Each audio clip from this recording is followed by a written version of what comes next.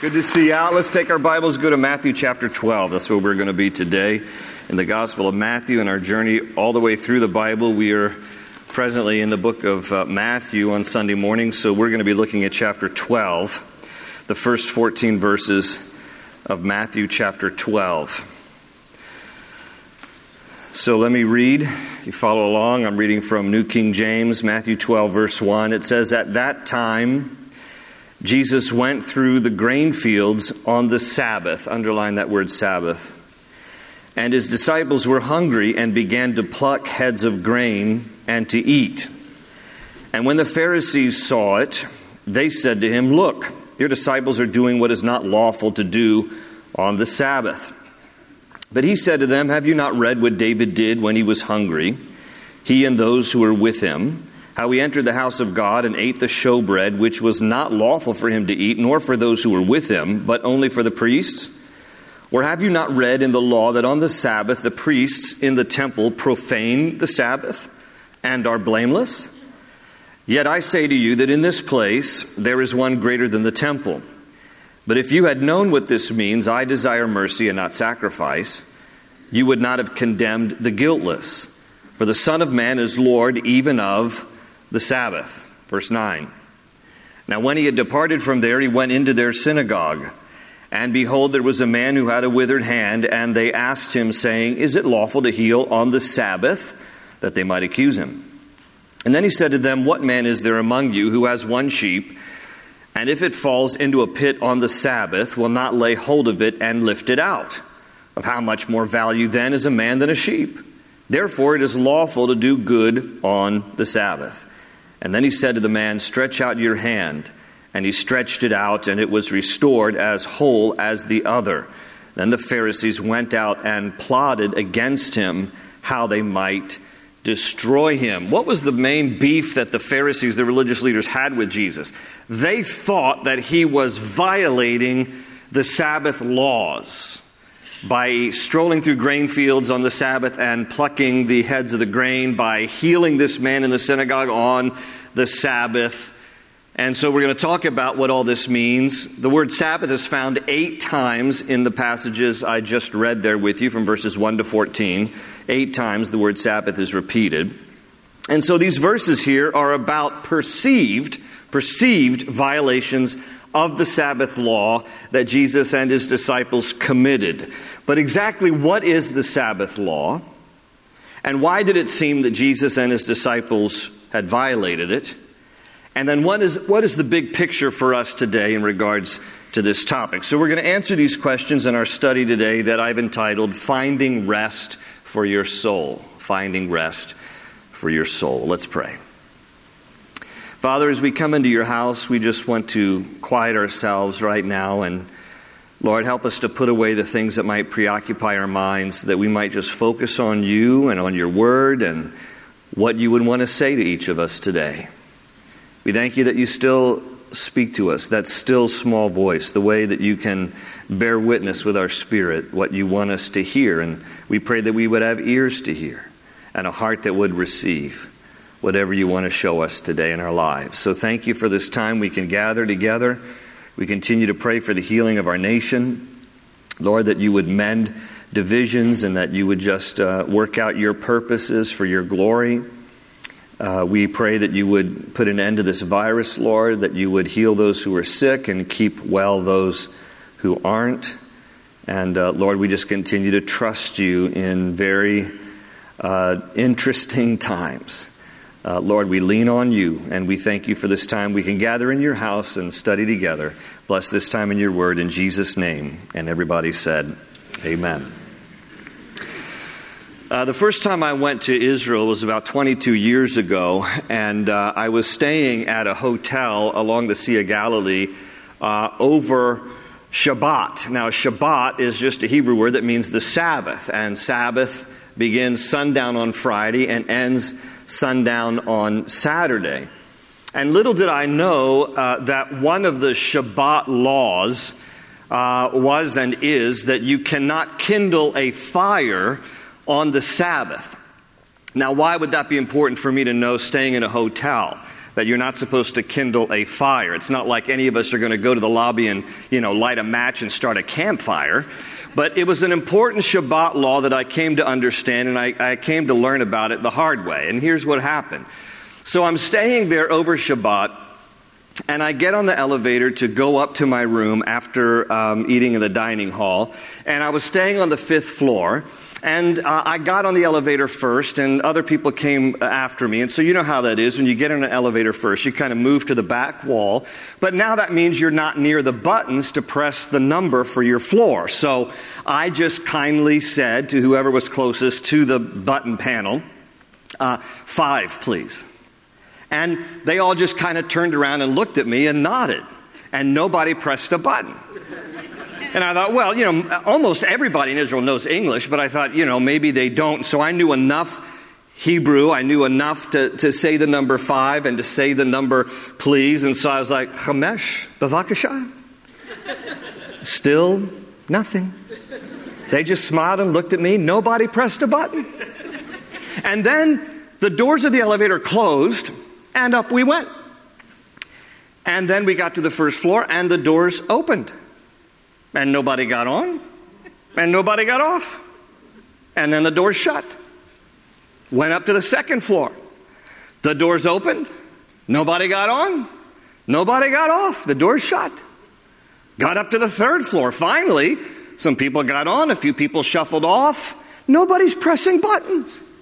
And this is the way the elevator went. Up to every single floor, opening and closing, no one touching buttons. So what I came to learn was that every hotel on Shabbat has one of their elevators designated as a Shabbat elevator. A Shabbat elevator is programmed so that you don't have to do any work because it's forbidden to do work on the Sabbath. It's amazing. And so one of the elevators will open and close at every floor, whether you get on or get off. And it goes all the way up, and it comes all the way down, and it repeats it all day long on Shabbat. So I had gotten onto the Shabbat elevator, and I didn't know. So it's going up every single floor like this. Now, here's the real nuance of the Shabbat law. When you press a button for the floor that you want to go to, you are generating an electrical spark. And under the Shabbat laws, you cannot start a spark because that's kindling a fire. That's against Shabbat laws. Now you know. And now when we go to Israel, since learning that 22 years ago, I always tell our group when we're at a hotel on Shabbat, don't get on the Shabbat elevator. Especially if you're at the top floor, you might as well pack a lunch. It's going to take a long while for you to eventually get there. And so, unfortunately, over the years, what God intended as something beneficial to people, the Sabbath, has over time, for some, been reduced to simply a bunch of rules and regulations that have become burdensome, or for others, something that is just completely ignored altogether. So first, a little background on Sabbath, and then we'll talk about our story here in Matthew 12 and how all of this applies to us. The Sabbath, again, was intended as a time of rest that God put into His law for our benefit, and there are 2 aspects to the benefit that we get from Sabbath. One is physical, and one is spiritual. There's a physical benefit to Sabbath. There's a spiritual benefit to Sabbath. And it follows the example that God set for us. After 6 days of creation, the Bible says on the 7th day, He rested. You don't need to turn there, but the reference is Genesis 2:2, and I'll read it to you. It says, "And on the 7th day, God ended His work which He had done, and He rested on the 7th day from all His work which He had done." The verb to rest in Hebrew is Shabbat. That's where we get our English word Sabbath. It means to rest. Now, when God rested on the 7th day after the 6 days of creation, it wasn't that He needed a break, that He was tired and needed a nap, because after creation, 6 days, that's a little tiring. It's not like God gets tired. He neither slumbers nor sleeps. The idea behind the word Shabbat, to rest, in its original form in Genesis 2:2, is the idea that he paused to enjoy, to reflect upon, and to celebrate what he had done. And to that end, Sabbath for us should include the same element. Sabbath for us should include a time when we pause to reflect upon, to enjoy, and to celebrate the goodness of God. That is in part why we come to church. When we come to church, we are in effect putting our busy lives on pause long enough that we can gather together, worship the Lord, study the Bible, and in doing so, we are pausing to enjoy, to reflect upon, to celebrate the goodness of God. And even though Sabbath day, still technically speaking, is Saturday, ever since Christ rose from the dead, what you begin to see in the early church is that they started making Sunday, because that's when he rose from the dead, they started making Sunday a day of celebration, a day of worship. And so we've carried on that tradition ever since the book of Acts, when the early church started to gather on Sundays to continually remember the resurrection of Christ, which occurred on a Sunday. So for most Protestants, not all, Seventh-day Adventists don't practice this, but for most Protestants, our Sunday is our Sabbath. It is a time when we put kind of life on pause a little bit. We gather together, we enjoy, we reflect upon, we celebrate the goodness of God. So a typical example of a good Sabbath day to really do these things would be this. You come to church just like you're doing today. You spend that time of your morning. You worship the Lord. You enjoy His goodness. You celebrate His goodness. You reflect upon His goodness. Okay? But then you keep work to a minimum. So on your way home, you pick up a bucket of chicken from Popeyes, from heathens who work at Popeyes, because they don't celebrate the Sabbath. That's why Chick-fil-A is closed, because they do. Take it home. Have other people cook your lunch, right? Then watch some football and take a nap. That's a good Sabbath day right there, my friends. That's in the Bible. I'm telling you what.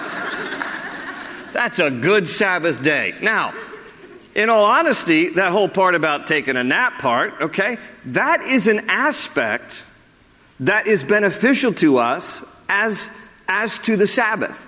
Because again, one aspect of the importance of the Sabbath is physical rest. God knows that we need at least one day out of 7 to be off. To have a time when we can recharge our batteries and just relax a little bit. Why? Because we get tired. We get sleep deprived. We get overworked. We have expressions like, I've been burning the midnight oil. Or I'm burning the candle at both ends. All that talk of burning leads to burn out. Do you understand what I'm saying? When we live like that, I'm going to burn the midnight oil, burning the candle at both ends. Yeah, you're going to burn out.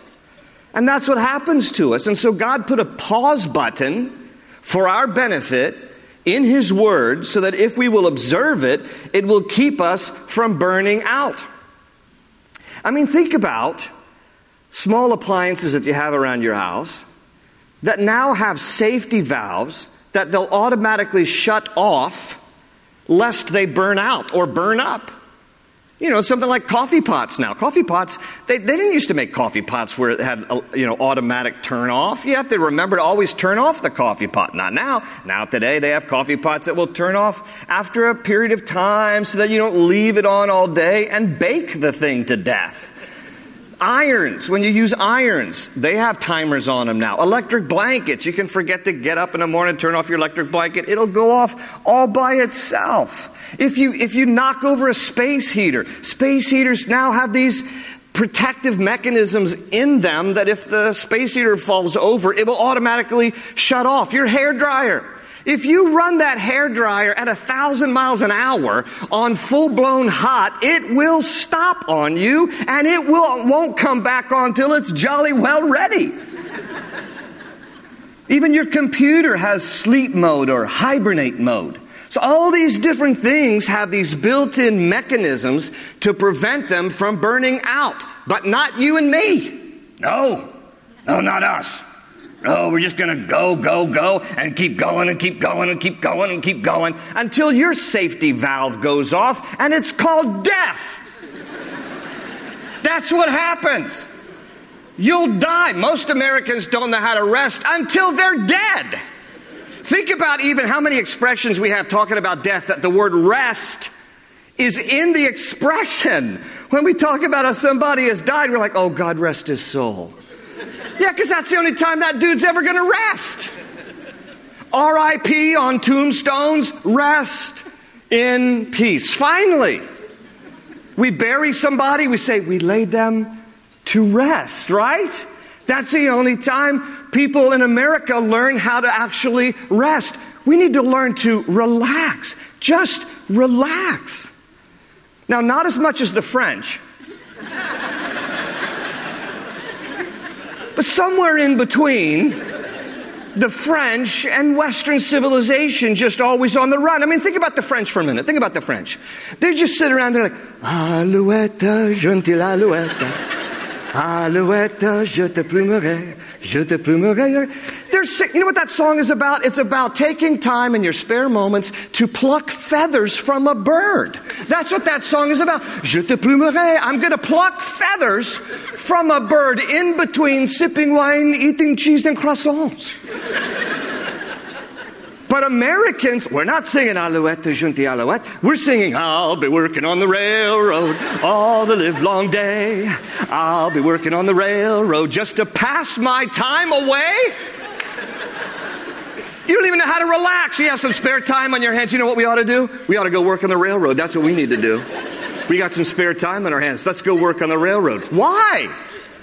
So somewhere between the French and Western civilization that's always on the move, always on the go, we have to learn to relax a little bit. And this is why God has inserted the Sabbath into His Word. It's a gift.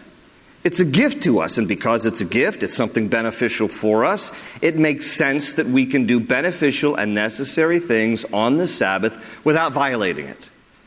Because it is a good day for our good, and so we can do good. And this brings us to our story.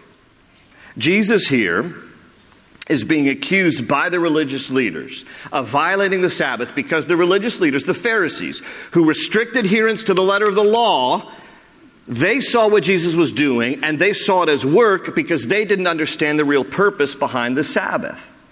So Jesus is strolling through the grain fields with his disciples. They're plucking off the heads of probably wheat. King James Bible says corn. All it means is the grain that was there on the head of the wheat. And they were just going through the wheat field, picking off the heads of the wheat stalks and rubbing them in their hands, separating the wheat from the chaff, eating the kernels. And the Pharisees saw this as threshing. You're threshing on the Sabbath. No, we're just hungry. You're threshing on the Sabbath. That's what they accused him of. Then Jesus goes into the synagogue. There's a guy with a withered hand, some kind of infirmity. And it's the Sabbath, though.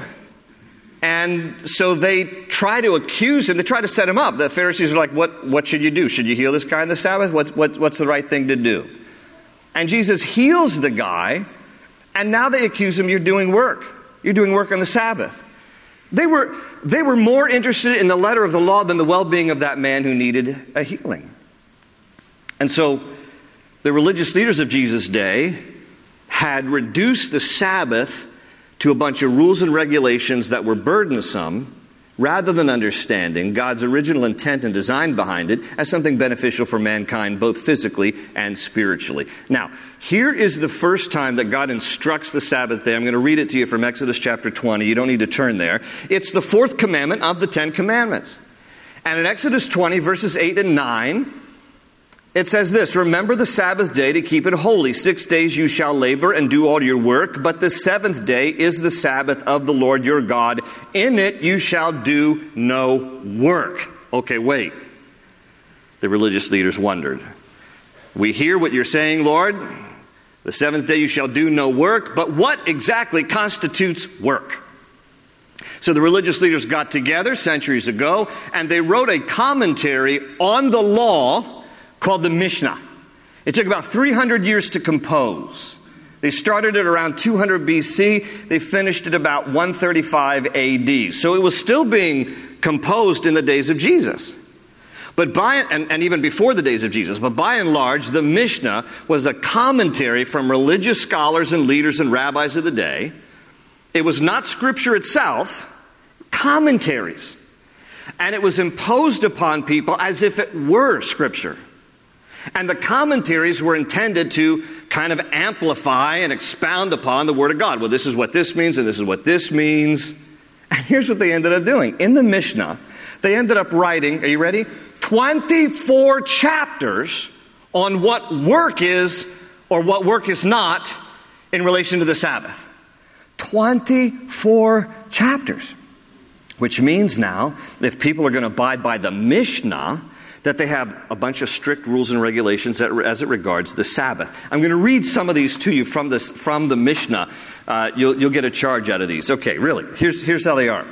You could not, for example, these are just a few examples. You could not carry a load on the Sabbath. Definition of a load, they got together, they decided anything more than the weight of one dried fig. You cannot carry. You could not throw hot water. If you threw hot water out, that was considered cleaning. That's work. You could not pick fruit or lift it from the ground. That's considered reaping, not on the Sabbath. You could not fish. That was ranked with harvesting. You could not rub the head of wheat together, like Jesus was doing. That's threshing. You could not drop 2 seeds. You could drop 1, but if you dropped more than 1 seed, it was considered sowing. You could spit on a stone, but not on the ground. The spitball on dirt could roll and create a furrow. That's plowing. I'm not making this up. You hunters will love this one. If a deer ran into your house, let's say you had the door open, and a deer just like, la, la, la, la, la, and just comes running into your house. If a deer ran into your house, you could not shut the door. That's considered hunting. You ladies are like this one. A woman was forbidden on the Sabbath to look into a mirror because she'd be tempted to pluck a gray hair. That's harvesting. It's in the Mishnah. I'm not making it up. You could not drag a chair in the dirt. The ruts were considered plowing. That's just a few. 24 chapters like this. You get the idea here? So the religious leaders had taken a gift that God had originally given, and they made it so complicated that it became a burden. But Jesus said about the Sabbath in Mark 2, verse 27, the Sabbath was made for man, not man for the Sabbath. God prescribed a day for us, but not to the exclusion of doing good and necessary things.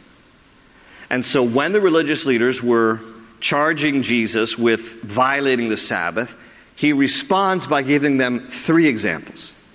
The first one there in chapter 12 is in verse 3. He calls them to remember a story that's actually in our Bibles in 1 Samuel chapter 21.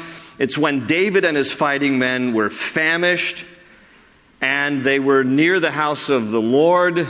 They had no food. And so David went in and asked the priest for the showbread. The showbread was consecrated bread. There were 12 loaves that the priest would put out every day on a table in the presence of the Lord. It was a reminder of God's provision as the bread of life, and 12, a reminder of the 12 tribes of Israel. And then at the end of the day, when they would change out the old bread and put in the new bread the next day, the priests were allowed to eat the bread, but it was consecrated bread. It was like sacred bread. No one else was supposed to eat it except the priests. But on this one day, for Samuel 21, David and his fighting men go in, they're famished, and so the priest says, well, you can have the bread. And they didn't violate the Sabbath. Why? Because Jesus is pointing out by recalling that story that necessity trumps legality. There's a necessity here. People are famished. So it's okay. You don't have to be so legalistic to think only the priests are entitled to eat this. It's okay. We can let David and his fighting men eat this bread. It's going to be all right.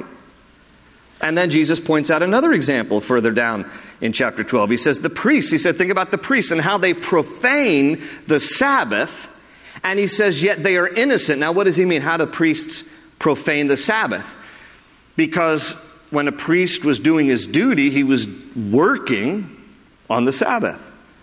And Jesus is saying, listen, priests have to do their duties. They're working on the Sabbath. They're not violating the Sabbath. It's part of their responsibility in serving the Lord. And then the third example he gives is, what about a sheep? You have a sheep and it falls into a pit and it can't get out of that pit. What are you supposed to do? Just leave it there? No, that would be bad. And so you have to pull that sheep out. Pull the sheep out even though it's the Sabbath. Go ahead, take the sheep out of the pit. And he adds there, by the way, how much more valuable is a man than a sheep? This is why he could go ahead and heal the man with the withered arm, because he's just doing something good, and man's more valuable than a sheep. And then Jesus adds there in verse 12, therefore it is lawful to do good on the Sabbath. So, one aspect of the benefit of the Sabbath is for our physical rest.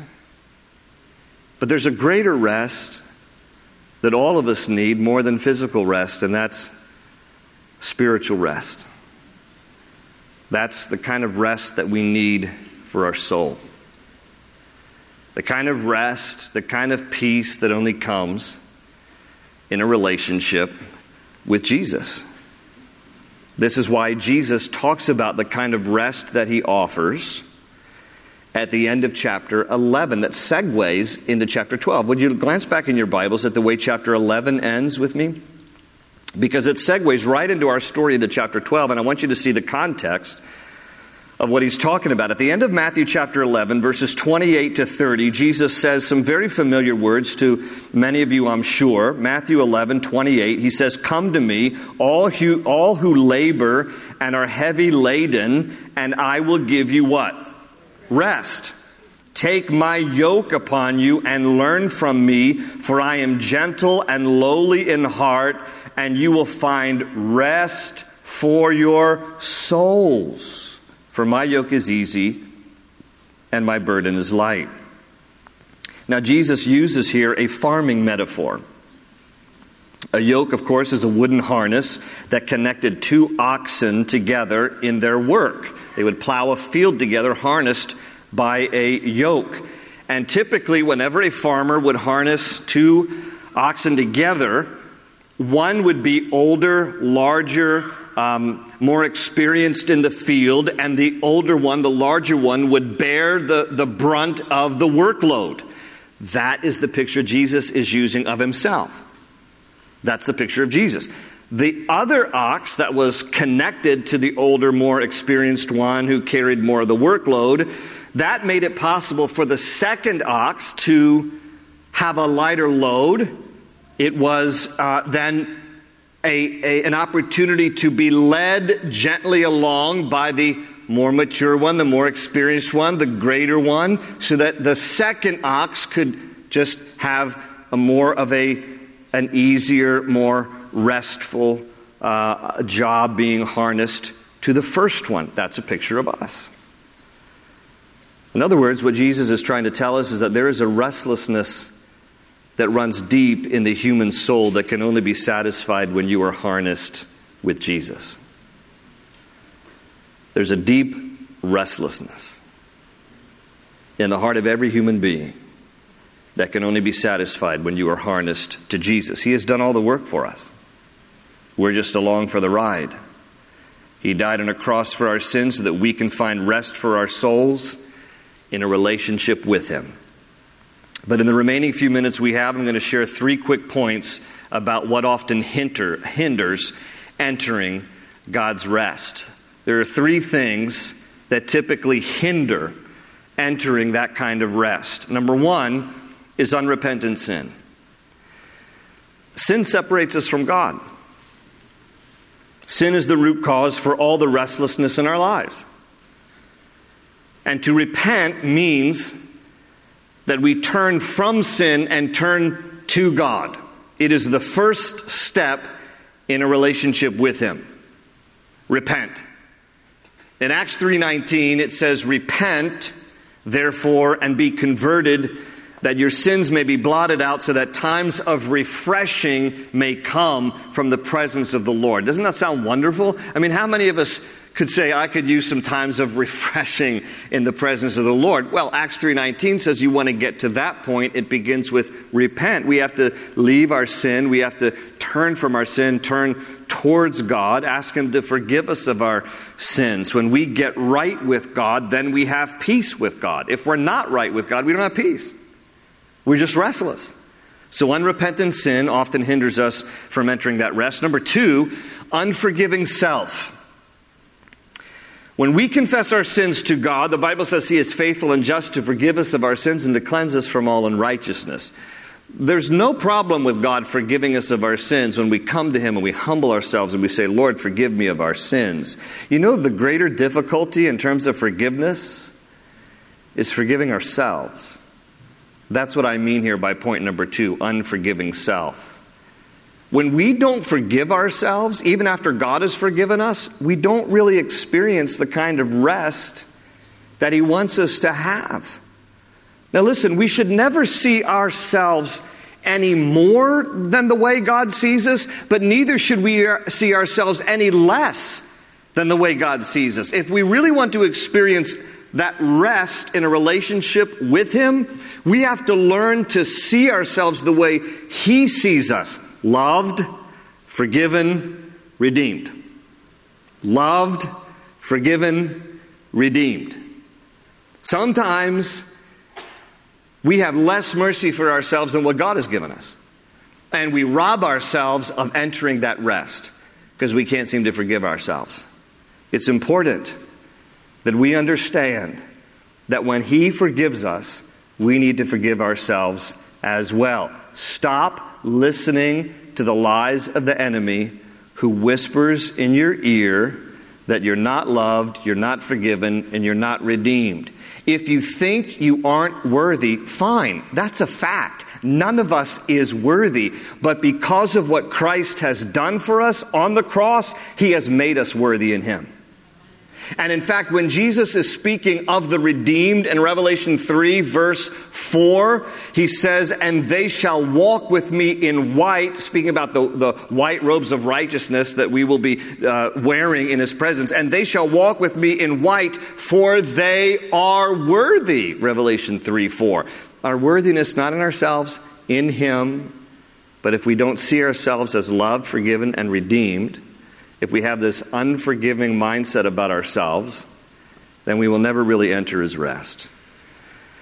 And the last one is an unbelieving soul. Because you will not find rest for your soul if you don't believe with your soul. And when we say soul, we're talking about heart and mind. We have to engage the heart and mind to understand and to believe that Jesus loves us, died on a cross for us, and wants relationship with us. You have to believe in order to receive. In John 1:12 it says, yet to all who received Him, to them that believed on His name, He gave the right to become children of God. And in Hebrews chapter 4, when the writer of Hebrews was talking all about this same kind of Sabbath rest, entering the rest that we need in Him for our souls, in Hebrews 4:3 it says, for we who have believed do enter that rest. But unbelief robs us of that rest. There are a lot of tired and weary people in this world. A lot of tired and weary people in this world. And maybe you're one of them. Tired of running, tired of pretending, tired of feeling empty or guilty, tired of playing games with God, tired of the lies, tired of the double life. Jesus invites you to come to Him and find rest for your souls. Repent of your sin, believe with your heart, accept Jesus as Lord, and when He forgives you, forgive yourself and enter into His rest for your soul. Amen? Let's pray together. Lord, we thank You for how You have provided for us the ultimate rest. And Lord, it's important that we understand the rest that we need physically. We thank You that You've included the Sabbath rest in Your Word. so that we might be refreshed, that we might learn how to physically just be able to relax from time to time, to give you 1 out of 7, to enjoy you, to reflect upon you and your goodness, to celebrate you, and at the same time to find rest for ourselves physically. But there is a greater rest, even more than physical rest, that we're in need of, Lord. And that's rest for our souls. There are some here today listening to this Bible study. They're not at peace with you. They know it. They're restless. They don't have rest. And they're tired. They're weary. They're tired of the games. They're tired of the guilt, the shame. They're tired of the lies. They're tired of the double life. They're tired of just living a restless and weary life. And I pray today, Lord, would be a day that you would reveal yourself to them in a way that they would just be willing to say yes to you. That they would open their hearts and their minds to trust you as Lord and Savior. To find forgiveness of sins and to have the hope in their hearts, knowing that they are loved and forgiven and redeemed. Now, I'm going to pause in my prayer right now with your head still bowed, eyes still closed, speaking to those of you here and even those of you watching online. If you are not at rest in your soul because you don't have peace with God, get right with Him today. You can make a decision right now, right here, to trust Christ as your Savior. It begins with a decision. The journey with Christ begins with a decision. Make that decision right now. I want to invite you to pray a prayer to begin that journey, to make a decision for Christ. And I'm going to lead in a prayer. And if you want to pray this with me, either here or at home, you can pray it. You can pray this prayer with me. You can whisper it as a prayer that you pray with me to the Lord. And you can begin that decision right now, right here, to trust Christ as your personal Lord and Savior. So pray this prayer with me if that's your desire. Just whisper this prayer. Just say, Lord Jesus, I thank you that you died on a cross for me. I'm a sinner like everyone else, but I need rest for my soul. So I repent of my sin. I confess my sin. I turn from my sin and I turn to you. Forgive me, Lord. Cleanse my heart. I receive you and I accept you by faith. I believe that you died on a cross for me. And by faith, I accept you as my Lord and Savior. And I pray that you would help me to forgive myself in the same way you have forgiven me. No more guilt, no more shame, no more condemnation. I am loved, forgiven, and redeemed by Jesus. And I trust you today as rest for my soul. In your name I pray. And everybody said, amen.